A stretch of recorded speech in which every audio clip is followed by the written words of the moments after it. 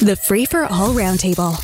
Round 2. On round 2, and let's have at it. Lots to talk about. Richard Crouse is here, host of the podcast Last Call with Richard Crouse. You hear him on News Talk 1010 quite frequently because he also drops in as a show host. Robert Benzie, Queen's Park Bureau Chief for the Toronto Star, and Sunira Chaudhri, employment lawyer at Workley Law.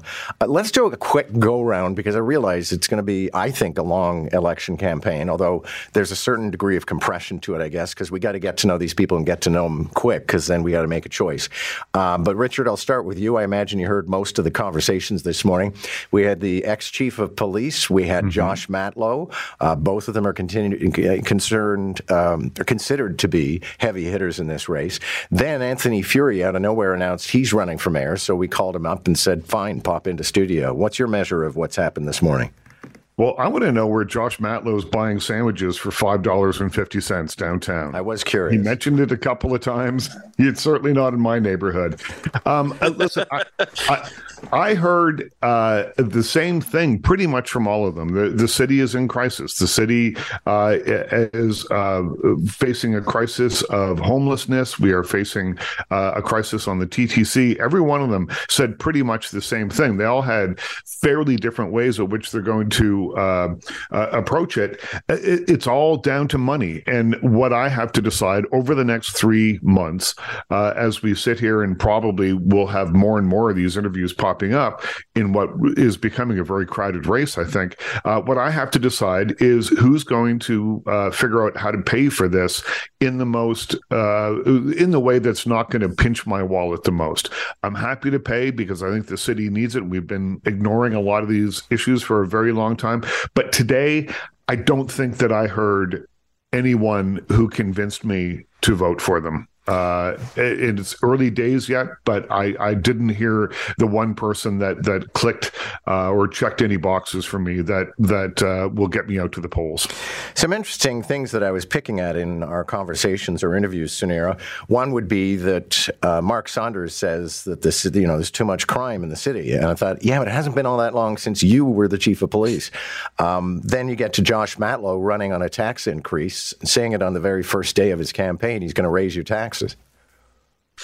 Yeah, I think it's interesting, especially in terms of Mark Saunders and where he is sort of starting with his campaign. But I've got to say, I met Mark Saunders once at an event, just introduced myself and shook his hand. And there is a definite important feeling that you have when you meet, like he was then chief of police, now ex-chief of police. He has boots on the ground.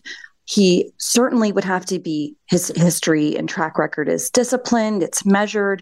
And when Toronto, I think we all agree, one thing we can agree on is that we do have a crime problem. We do have a homelessness problem. Yeah, he hasn't been chief of police. He was until 2020. I mean, it hasn't been that long. But I've got to say, John, that if that's a crisis that we do want to tackle, it's hard for me to look at somebody else as, someone who's going to have that operational sort of experience, at least in the sort of roster of candidates that we have now. I do think Saunders currently, anyway, would be sitting in a class of his own.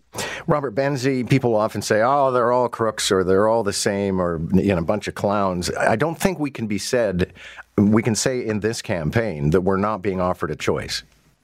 I agree, John. And what a great show you're having this morning. My goodness. It's like a news traffic jam, like the Gardner Expressway at 8 in the morning. Well, the candidates are all bumping into each other in the hall. Exactly. That's fantastic. It's the place to be. But I think, look, I'm politically agnostic because of the job that I do. But I think that this is great for Toronto to have this discussion because we really haven't had a contested mayoral race in a long time, probably not since 2014 when John Tory ran against Doug Ford for the mayor of Toronto. The last two contests, Mr. Tory has won very easily. I think this time we don't know who's going to win. So you had Anna Bailao on last week. You have Josh Matlow and Mark Saunders and Anthony Furey on this morning.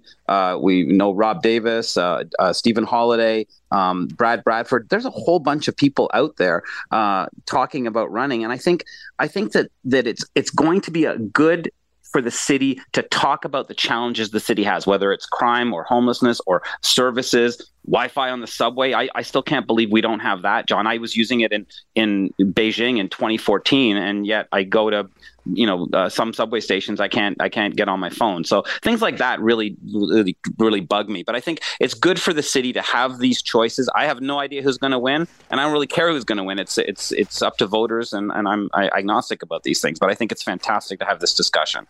So there is no longer anybody working or living at 24 Sussex, and we're running up utility bills of $5,000 to $7,000 a month. And maybe it's small-minded to complain about something like that when we've got a multi-billion dollar spending in the federal government. But I think, Sunira, it's illustrative of how, people don't pay attention and we end up losing money. Yeah, I actually love stories like this, John, because I think these are stories that we can all relate to. How much do we pay in hydro? How much do we pay in electricity? We do know that 24 Sussex Drive, I think I saw in the article, 12,000 square feet, so a heck of a lot bigger than what most of us would be living in. There's an indoor swimming pool. There's a sauna. I don't know. Do you have to heat the swimming pool, even though nobody's in there? I know that some of the Prime Minister's staff were in there doing some work, so I can understand why the electricity bills would still be on, but it's vacant now. So I think it's a great question that we as Canadians should be asking. And also, when it comes to the climate crisis, when it comes to reducing our carbon footprint, it definitely is harder to do than, what many politicians are saying, especially if we can't get 24 Sussex in order. I have to think when the inevitable fire happens, Robert Benzie, I won't miss the joint. Well, I know, and it's a depressing kind of thing that this place has been run down for years. It's actually not that historic. It was donated to the government only what I think 60 or 70 or 80 years ago, something like that. So it's not like it's the White House or something like that. It's been a residence that has been used for the Prime Minister for a while now. But I think we have to rethink about do we want to have 24 Sussex as a showcase to Canadian architecture so that it's a safe place for the Prime Minister, whoever that Prime Minister is, to live? The problem is it's become partisan. So people say, why should we pay for Justin Trudeau's house? Well, we pay for Pierre Poilievre's house. He lives at Stornoway, which is the official residence of the leader of the opposition. And I think that's appropriate. We need to have our leaders in safe spaces, like other first world countries, like 10 Downing Street or the White House or the Élysée Palace in Paris. It really bothers me that we can't renovate this place because of the partisan political rancor around it. Yeah, and just knowing $6,000 to $7,000, that's just for the hydro. Then you get the gas bill. And Richard, just one of those examples of how, I guess, when you're running a country, you don't pay any attention to something practical like the electricity. Maybe not. It's an old, drafty building. Harper had commented, former Prime Minister Harper had commented that the ice would form on the inside of the windows in this place. It's an unremarkable building. Knock it down, build something befitting, the Prime Minister's stature, get Canadian architects to contribute and create something great, and just get rid of this old, drafty building that really doesn't have much historical value to Canadians, and create something new, create a new monument and a safe, secure, and green and ecologically friendly place for the Prime Minister to live. That's what I'd do. So a letter was sent to a member of an Ottawa Health Board, or the Ottawa Health Board, and it effectively said, you have no business being on the health board because you're overweight. Robert Benzie, I guess over the years we've seen the kind of abuse that people in all kinds of public forums weather, including all of us here, but it just seems so petty and stupid. It is petty, it is stupid, and it's cruel and unnecessary. And good for the board member for bringing this public, because I think it's good to have these discussions and to I do not understand, John, in the age of social media, it's just so easy to be cruel and to be mean and to be toxic. I don't understand, though, how someone could put pen to paper and write a letter like that to a public official who is doing the public's work, and to body shame someone or an attempted body shame. I don't think it hit the mark at all. But I agree with what Deb Hutton was saying earlier on in round one. It's just appalling behavior, and I hope that person who wrote the letter has a real rethink of their beliefs and why they would want to be so hurtful to someone. Yeah, Sunira, I don't pay much attention to the texts anymore. I have Joe go through them. But back in the day when I did, it always amazed me that somebody could be that vile, and especially that they probably woke up like that.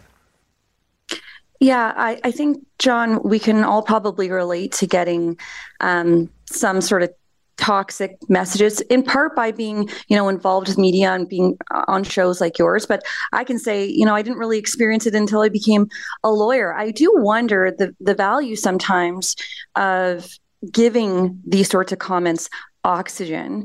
And, to add to what Benzie was just saying, not only did this person put pen to paper, they actually signed their name, and this although it may be a fictitious name.